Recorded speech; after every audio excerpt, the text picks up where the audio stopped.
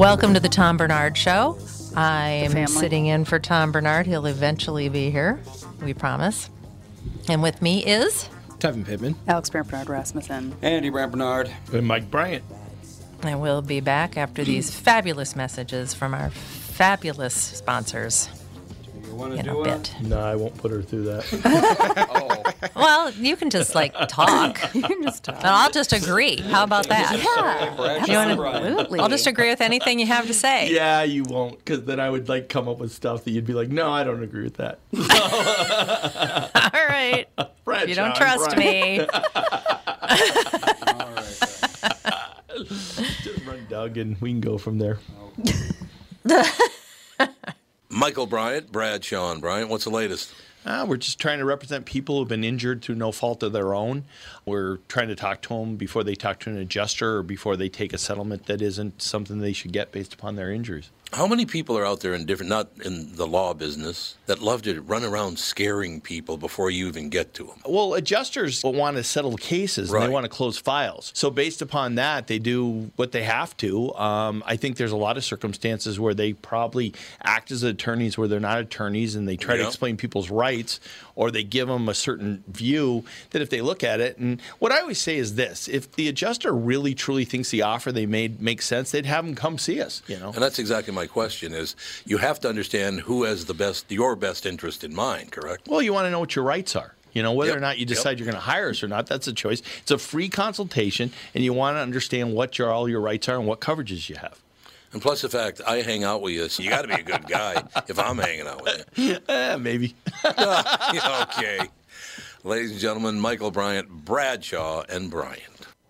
Back in the saddle again. We're back in the saddle again. Okay, Gene Autry, what's that all about? Well, after our normal break, Coon Rapids Nissan and Walser Nissan are back on the air with 10 months of terrible commercials. Ever think of hiring a copywriter? Pat's pretty good. Hey, we're selling cars, not carpets. Anyways, too expensive. Check out our new press release. This just in, Burnsville Nissan and Coon Rapids Nissan have started out 2022 as the #1 and #2 dealers in the state of Minnesota. Jason Leckler has been quoted as saying, "This is the year I bump off Dan Resch. He studied animal husbandry, for crying out loud." Dan replied with, "Blow it, J-Lo." What do you think? Maybe you should hire a copywriter. Cool that they're leading the sales race, though. That's good. Yeah, it's actually more than good. Because they were so dominant last year, we've earned more than our fair share of new Nissans. We have 40 Altimas available for March and 120 Rogues. Check out the huge selection of Nissans at Burnsville Nissan and Coon Rapids Nissan. Hey folks, Brian Zepp here. Spring is gearing up, and if you're like me, you've already got the itch to hit the road. Make sure you and your motorcycle are ready with Dennis Kirk. Whatever you ride, Harley, Indian, Metric Cruiser, or Sport Bike, you'll find what you need at DennisKirk.com. They've got 160,000 parts and accessories in stock, clothing and helmets too. Order before 8 p.m. and they ship the same day. Plus, shipping is free for orders over $89. Get in gear and head to DennisKirk.com. Take it from Zepp. They ship today.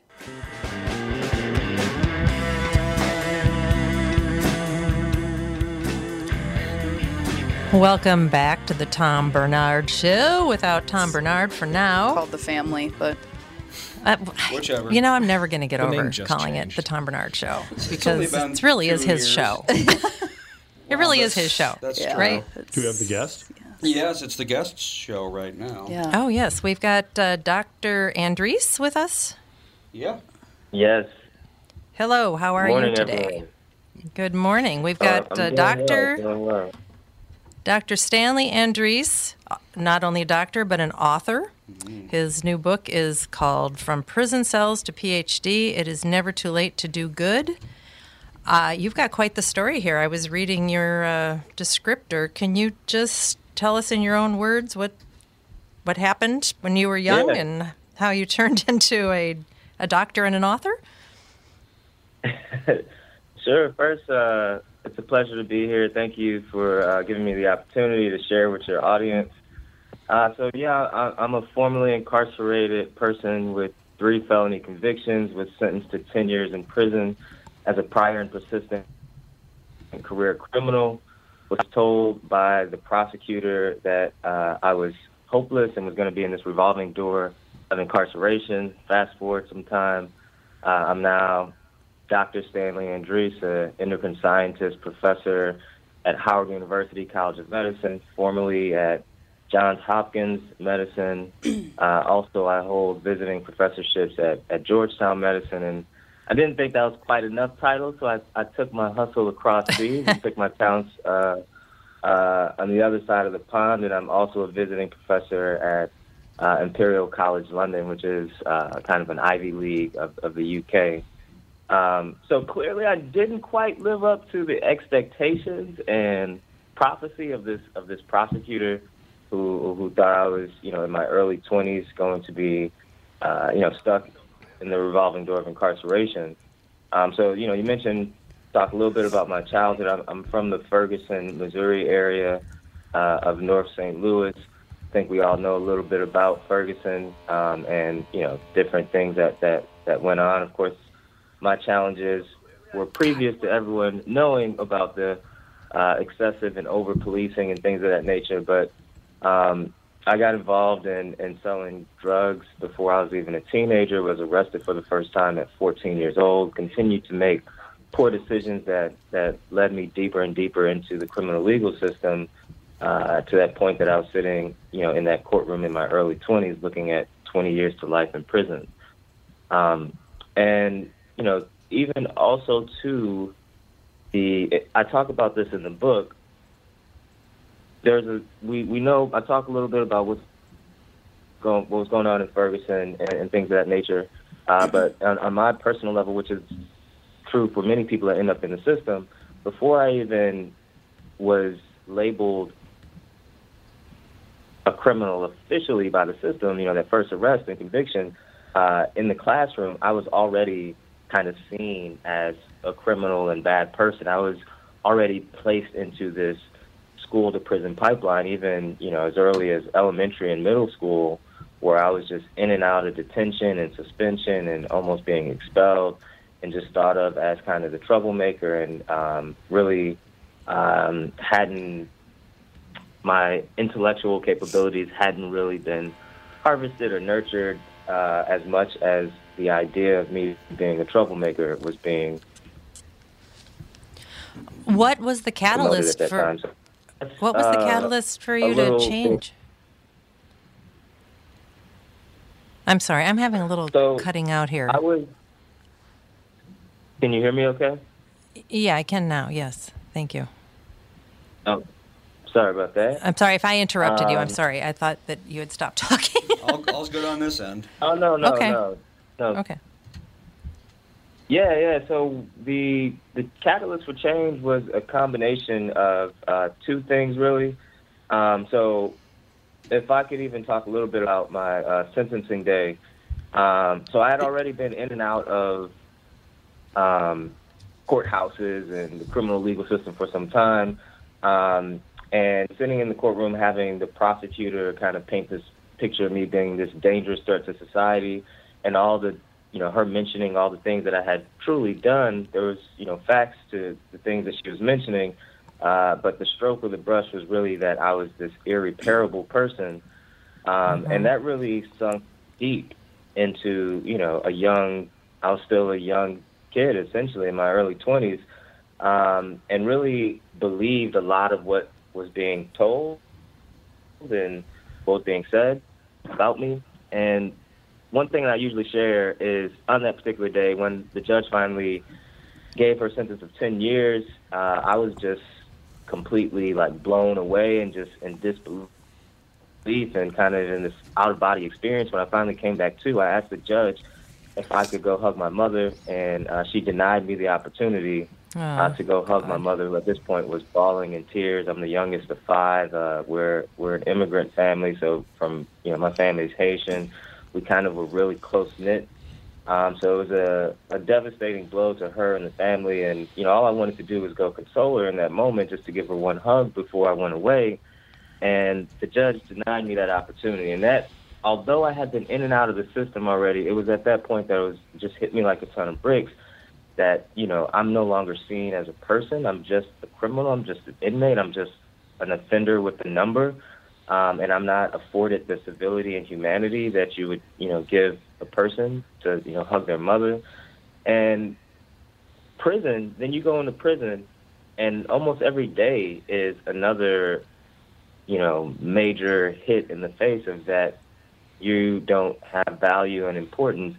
So that was this challenge I was going through. And to get to your question about what was the turning point, like I was going through this, early on in my incarceration, this very deep depression and even moving into having suicidal thoughts and that my life was over.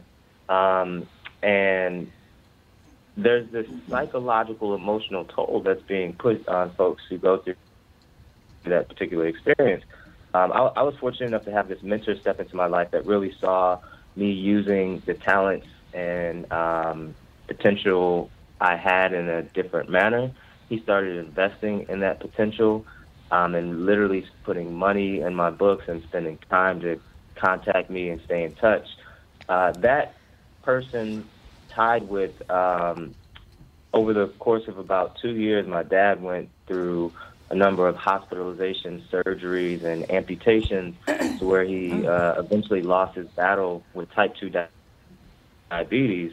And I felt I had become kind of estranged from my father and through all the poor decisions that I was making. And that really, I felt a level of guilt that he was relatively healthy before I left. And then all of a sudden, he fell very ill and then eventually lost that battle.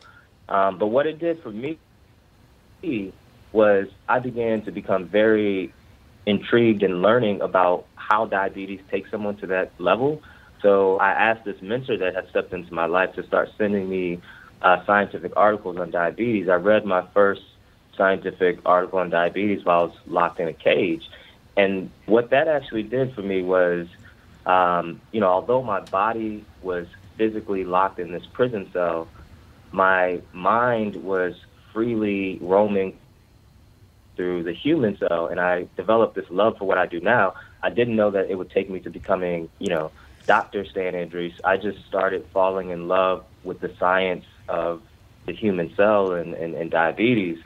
A scientific article, if you or any of your viewers are familiar, it's very difficult to read through. Every other word is something that you've never heard of before, and there's no dictionaries for it. So it would literally take me days, weeks, even months to just go through one article. But that was actually beneficial because it helped me free myself from being incarcerated, my mind being incarcerated from this idea that I was hopeless and irreparable. And that led to me really starting to believe in myself, and believing what this mentor was telling me about continuing my education. Eventually, he and others helped me put together a number of applications while I was still incarcerated to continue my education. I was, took months and months to put these together, and almost immediately, just rejection after rejection. I was rejected from every single place I applied to, more than likely because I had to check the box that I was a convicted, I had a criminal conviction. And, so rejected from everywhere except for St. Louis University, where this mentor was on the admissions committee. And, I got into St. Louis University and kind of never looked back. I completed my MBA and PhD at the top of my class in much shorter time than my peers. Jeez. Moved on to Johns Hopkins, Howard, and all those other places that I mentioned. So did a majority of your education take place outside of when you got out of prison, or did you get some of the basics while you were in prison? Yeah, that's a great question. So the work that we're doing now at my organization, which bears the same name as the title of the book, From Prison Cells to PhD, and I could hopefully share a few words about that before we jump off. Sure. But what I did not, unfortunately, and this is why the work that we do now at the organization is so important, and the landscape has certainly changed since I was incarcerated. But in Missouri, when I was incarcerated, there were no educational opportunities available. So I was unable to tap into any educational offerings while I was incarcerated. They offered GED, but I had completed high school already by when I was incarcerated. So I had no educational opportunities afforded to me. and it was, it's the challenge. It's that particular aspect that why aren't we offering people, why would we lock people away, and because they've done some transgression to themselves or society, and then not offer them anything in the year, 2, 3, 4, 5, 10, 20 years that they're gone. You're not offering them anything. What do you expect them to do when they get back? How are they going to be more productive citizens if you don't offer them opportunity? That was my question. I mean, I've only seen prison because of television. I don't know anything. I mean, I've visited people in a low security facility, but I've never been into a maximum security prison. My idea of it is that all you're doing is you have to join a gang, otherwise everybody's trying to kill you constantly. Like you don't have any chance to do anything, like sit down and read a book because somebody's going to take it away from you and beat you up or stab you because you're reading. That's what my idea of prison is. So that's definitely the way prison is portrayed, and there's of course truths to all portrayals, and also some inaccuracies to all portrayals. Sure.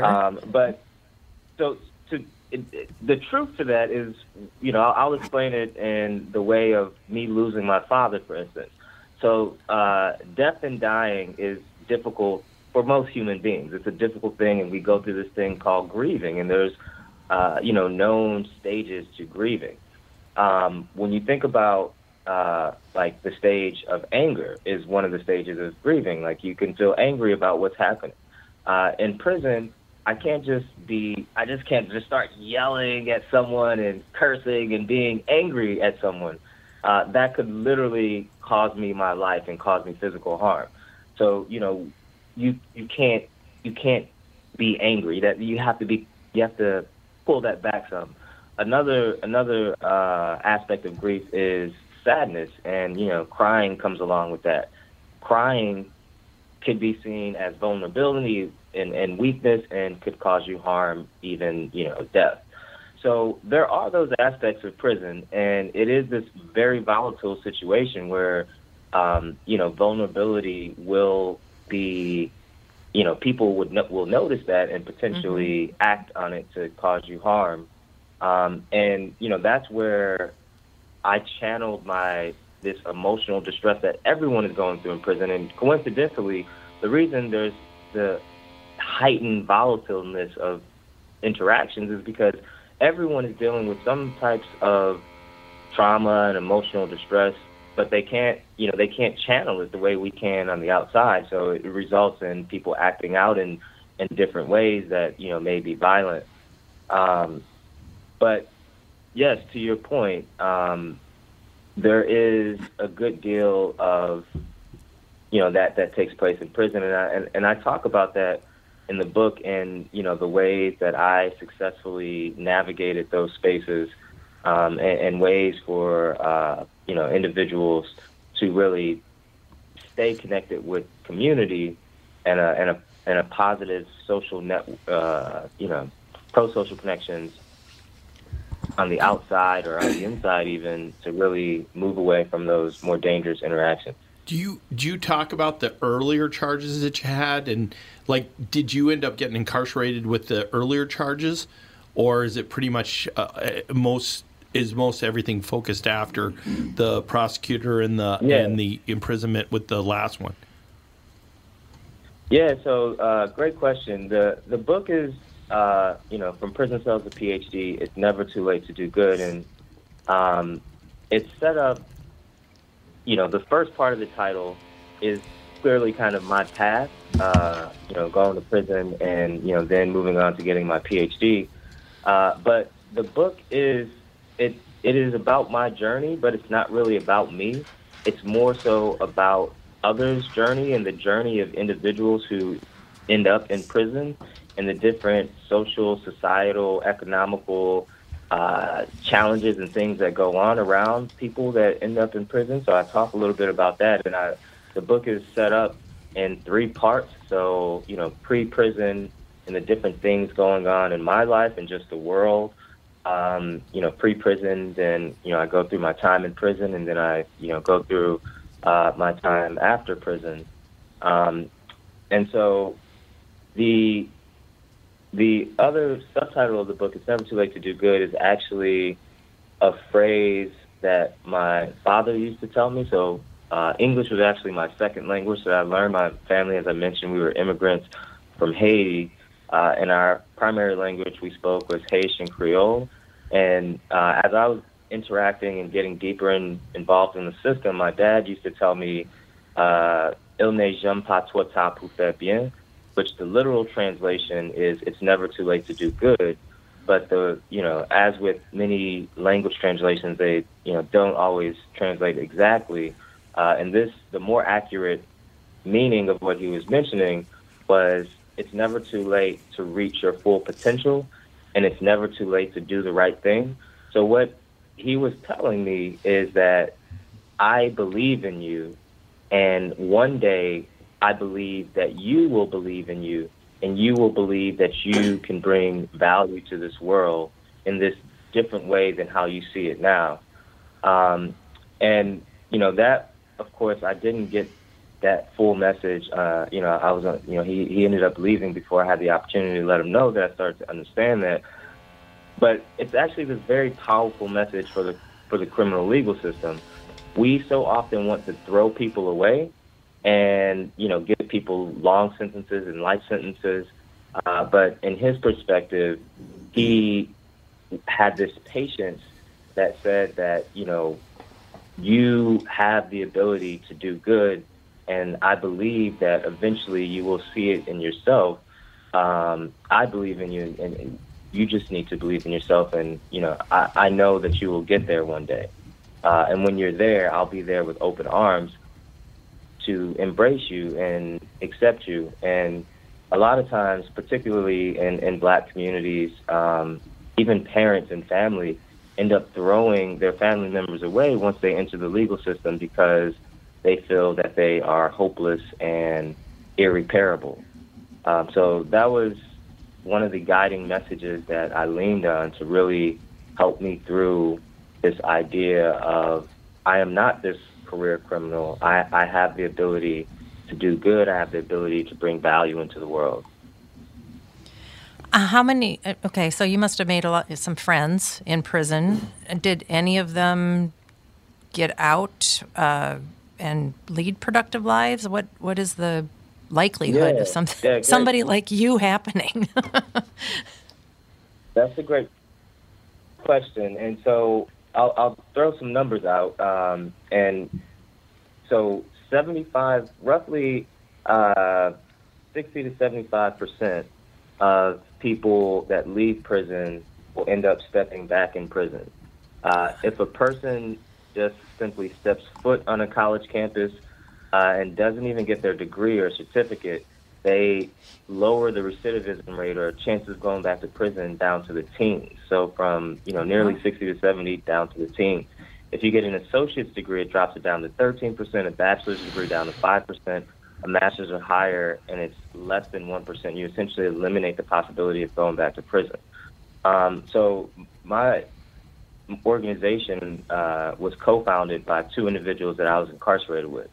Once this change started taking place in me, and they saw me reading some of these more dense medical articles and things of that nature, and and I started to believe in myself. I would tell them, like, I'm gonna get out and I'm gonna be a doctor, and they just look at me and laugh and do you see where we are? What are you talking about? Are you crazy?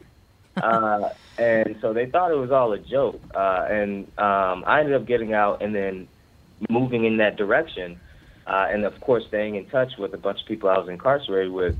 And the two co-founders were inspired by this, and once they got out, I helped them use education as this transformative tool themselves. And then the three of us kind of started just helping others that we were incarcerated with to tap into education and use it as this transformative tool.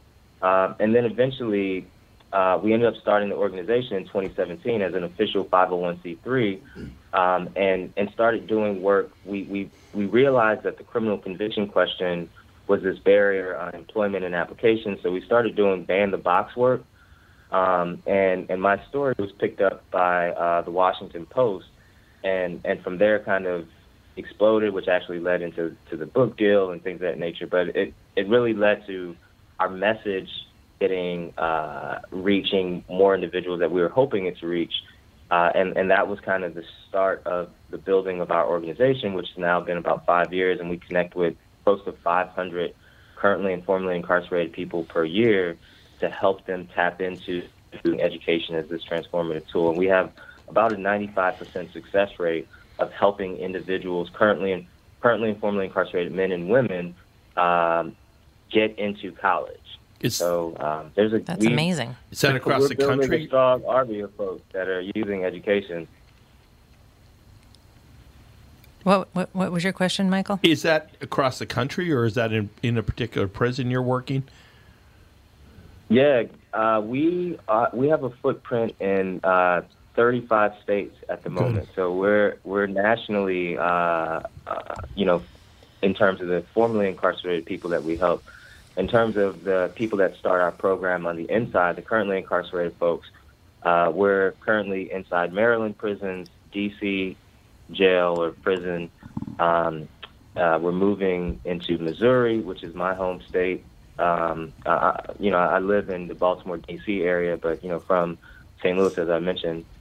So in Missouri prisons, California, and North Carolina. So we're expanding. We've been fortunate enough to get some strong donors and funding that is helping that expansion.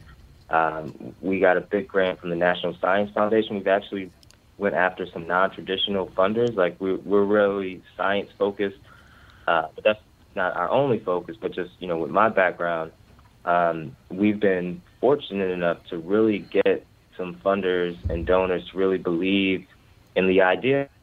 The numbers, the numbers don't lie. It's very clear that education is the most powerful tool, so why aren't we using it? So we've been fortunate enough to get some good funders to help us expand our mission.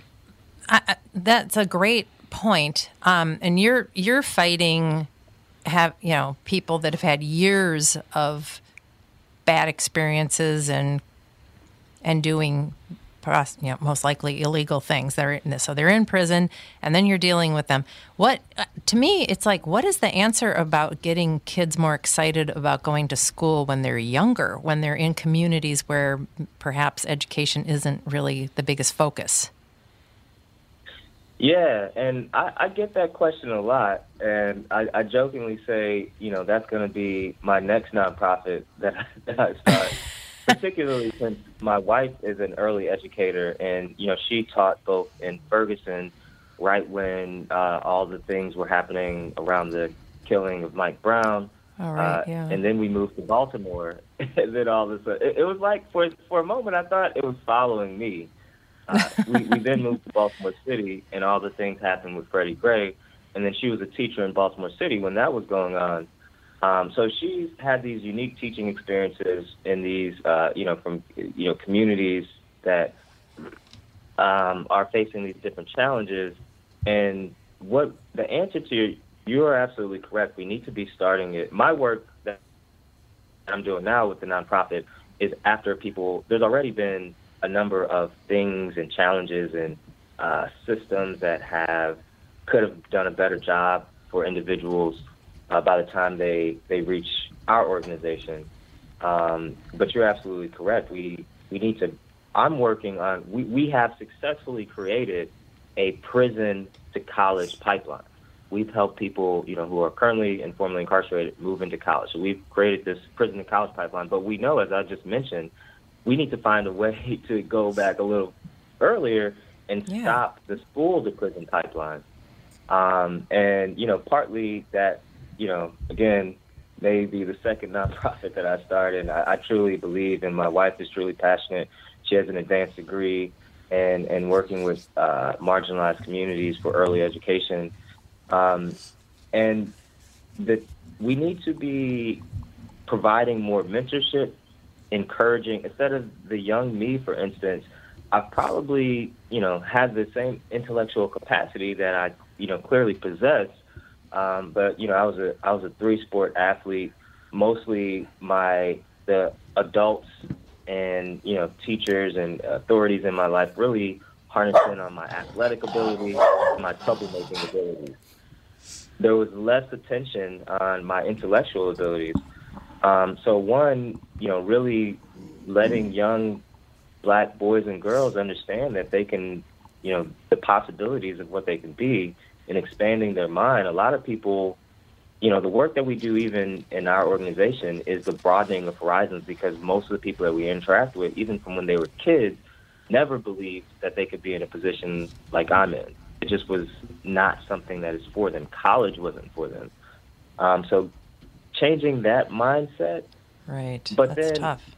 Places like Baltimore City and Ferguson are just underfunded. So, there's that situation of how do we get these schools better funding and support for teachers. And that would be another big challenge we have to hurdle we have to get over as a society. Yeah, there's a lot of hurdles. I mean, it's cultural, it's systemic, it's all of those things. It all needs a lot of work. It really does. Well, I guess we had probably better wrap this up, right? We've had you way too long. Yeah. But it's been really a fascinating conversation. I've loved hearing about this because, I just to find out that there's some hope for people is just a great thing. Especially the most at-risk people that you can find. To find out that there's hope is it's fabulous. And someone like you that's actually lived that life and done so much with your life afterwards, it's just, people are going to listen to you. Yeah, one phrase that is often used is going from dope dealer to hope dealer. And another one is, now I'm moving words, not weight, but, my words carry weight. So in a way, I'm still moving the weight. But, it's providing hope and letting people and believing in people and really trying to instill that hope in individuals so they can believe in themselves, and then providing some support around them. Absolutely. So we've got Dr. Stanley Andrisse. His book is From Prison Cells to PhD. It is Never Too Late to Do Good. You can get his book on Amazon, and probably you have a website maybe? Yeah, so From Prison Cells to PhD, you can find information about the book and our nonprofit.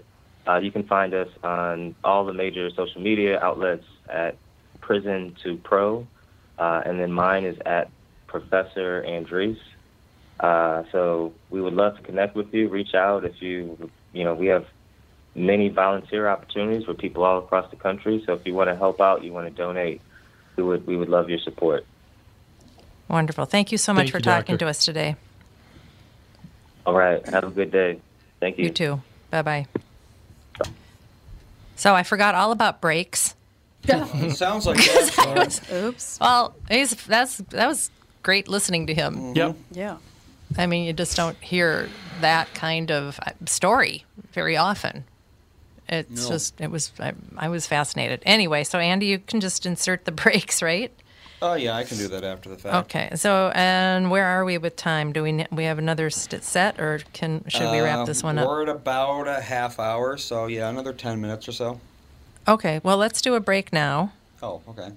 And then we'll come back and finish it up. Is Dad home, or was you just? Yeah, he came in. I don't know what he's doing. He's whatever. Okay. Putting the groceries away. We'll be back in a minute. The 2022 Bloomington Boat Show is here and going on now. Get out of the cold and into a 25,000 square foot heated showroom at Dan Southside Marine. A huge inventory of boats means the best deals of the year. Over 60 boats on display from Premier, Avalon, Berkshire, Alumacraft, and more. Explore what's new for 2022 at the Bloomington Boat Show at Dan Southside Marine. 6 blocks west at 35W on 98th Street in Bloomington. Visit bloomingtonboatshow.com. Tom Bernard talking with Brad Huckle and Michael Bilski of North American Banking Company. We've talked a few times over the years about how North American Banking Company has helped local businesses when they're ready for expansion. We love talking about the success of our customers. One example is Suburban Manufacturing in Monticello. They create innovative products that produce clean, dry air that is needed during the manufacturing process. We recently helped them expand their business. Moving into a new building gave them the space they needed to add new equipment and production lines. We were able to step in quickly and provide the financing they needed when they needed it. When we help businesses like Suburban Manufacturing with their expansion, it's beneficial for our customers, but their growth also creates new jobs in our community. So they make stuff that produces clean, dry air for manufacturing after working with Bilski. Do they breathe easier with their business felt? We certainly hope so, Tommy, and that's no hot air. Nice one. Why not bank with my banker? North American Banking Company, a better banking experience, member FDIC, and equal housing lender. You all have helped build My Pillow into the incredible company it is today and have trusted in Mike Lindell to give you a great night's sleep. Mike's latest incredible deal is on the Giza Dream Sheets, which you've heard me rave about before, that's for sure. These sheets are made from the world's best cotton, Giza. They are ultra soft and breathable, yet extremely durable. Right now, the Giza Dream Sheets at its lowest price ever. These sheets are 60% off, coming in as low as $39.99 with promo code TOM.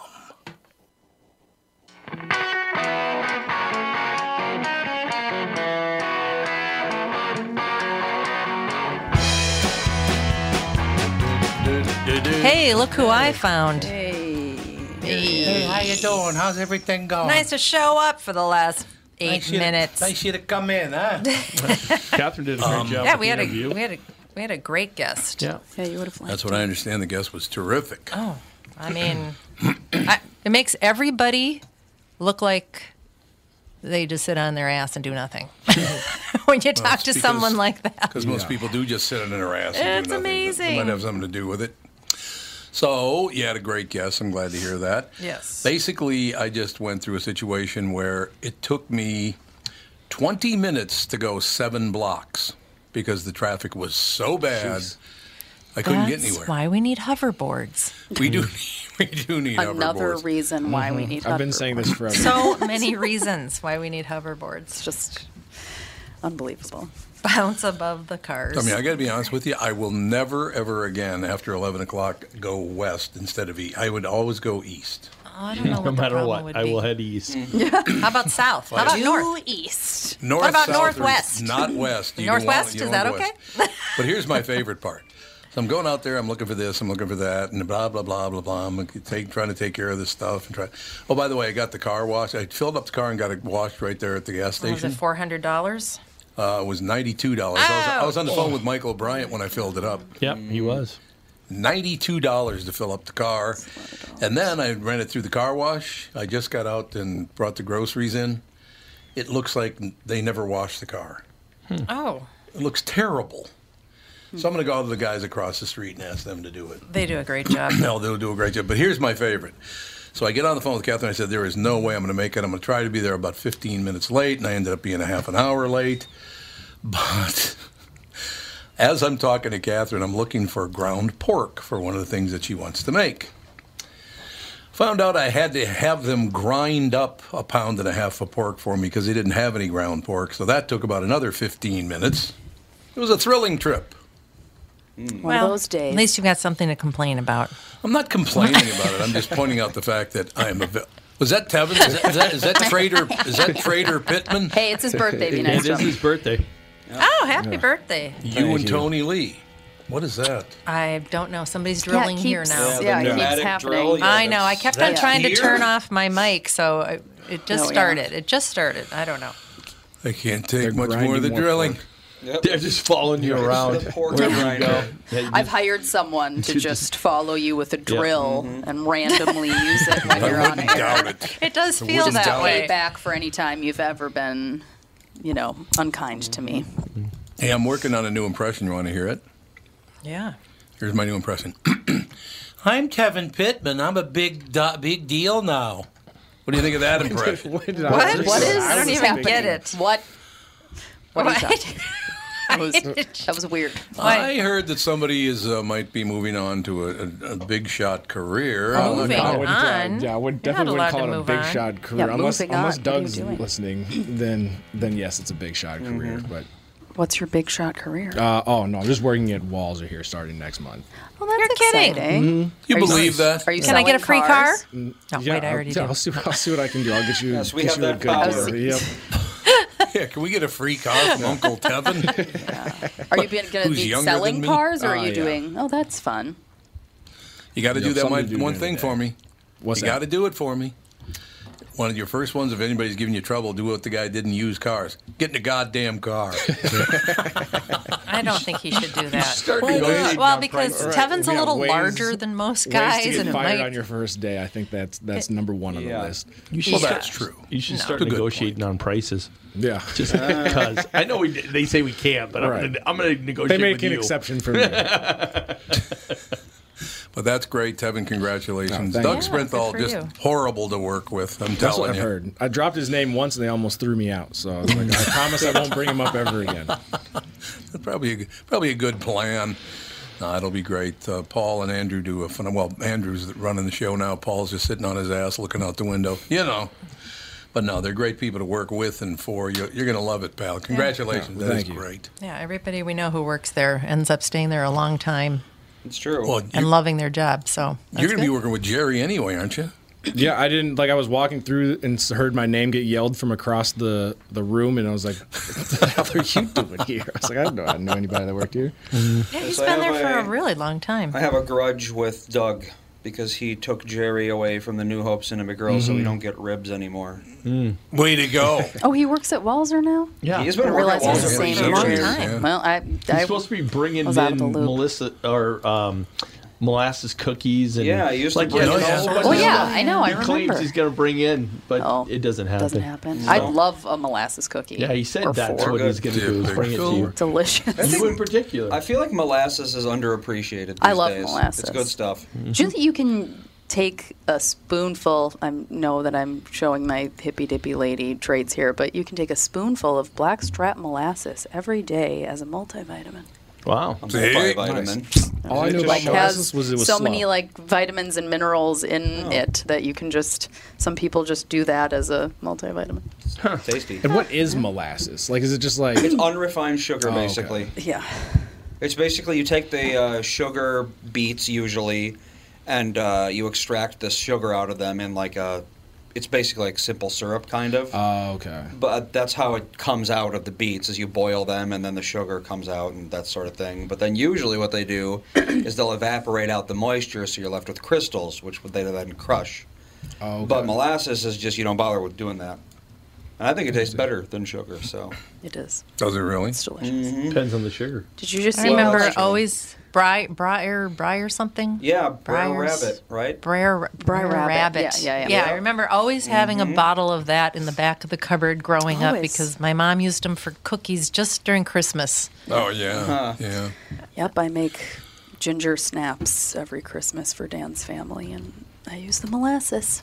See? Bust out the molasses. And I made, oh my gosh, I made a molasses cake, remember, this Christmas? Yeah. For Melissa, Yeah. gluten-free. That was delicious. It was really good. I love molasses. And it's You made it also for somebody else, but you know it was delicious. Well, we had it. Apparently you We did. had it at Eat it. we had it at our eat it. Christmas dinner because she can't eat gluten, and so I made it. It was like for Yep. her, and she took most of it home, but I had a piece of and it. molasses is also the deadliest condiment.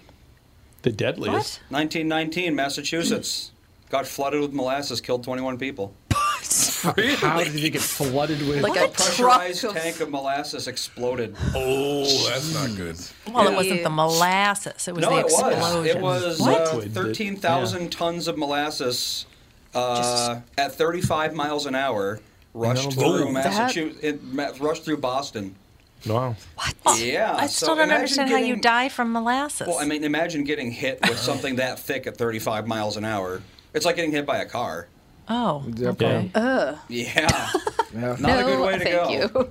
Well, and also it was so tall that they tried to like swim out of it, but it was so dense that they Yeah. couldn't. Oh. Yeah, Where you to can't go. move out of. Yeah. Yeah. So That's very weird. That's the weirdest way to die I've ever heard of. It's just like so. He just got hit and had no idea.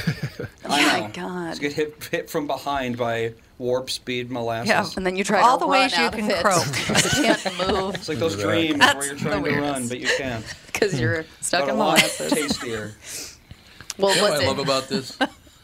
You guys are all talking about molasses, this and the other thing. And then the poor boy over here, I'm going, I think my dad used to like cornbread and sorghum. He couldn't afford molasses, so he put sorghum on there. Molasses is cheap.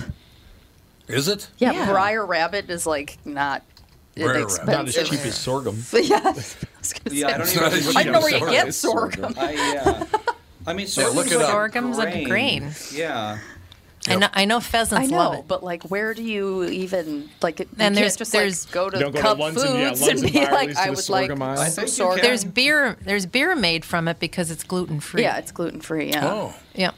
I think I didn't know I was that. going to make you a cake for your birthday. I'll make you a sorghum. I need half of it, and then I'd be like, "Here's what's left." Alex is like, I made this for you, Tevin. It's gone, but I. Let's find the really wanted to cheapest know. ingredients For in the you. world. The sentiment. Make a cake. I think we should get 5 people talking at once. This is working really well. Well, everything was fine until you showed up. Yeah, yeah, I noticed It's exactly. called sweet sorghum, and yeah, it's basically molasses made out of sorghum. So Yes. hey, It's cheap molasses. yeah, it seems that way. What's it called? Yeah. Sorghum syrup, sweet Sorghum sorghum syrup. Oh, sorghum okay. molasses. Because sorghum itself is just like a grain. Yeah, it's just a grain. Yeah. But I guess Yeah. you can make molasses out of it if you really want to. Indeed. Should we wrap this first hour up? Have we done our time? Yes, we I don't know. have. Oh, we have. Okay. We'll go to school We should now. mention on the way out, ladies and gentlemen, that Maury Povich has retired. So I'm sure we'll see him down at the Breakers more often over the winter. I didn't know he was still working. And he's still working. Somebody's got No, to tell he's people who not. the father are. Yeah, really. How He's still are doing people that? going to know? Yeah. I don't think he Oh, still no, does that, I don't does he? think so either. I have no idea. I don't know. I don't watch daytime TV.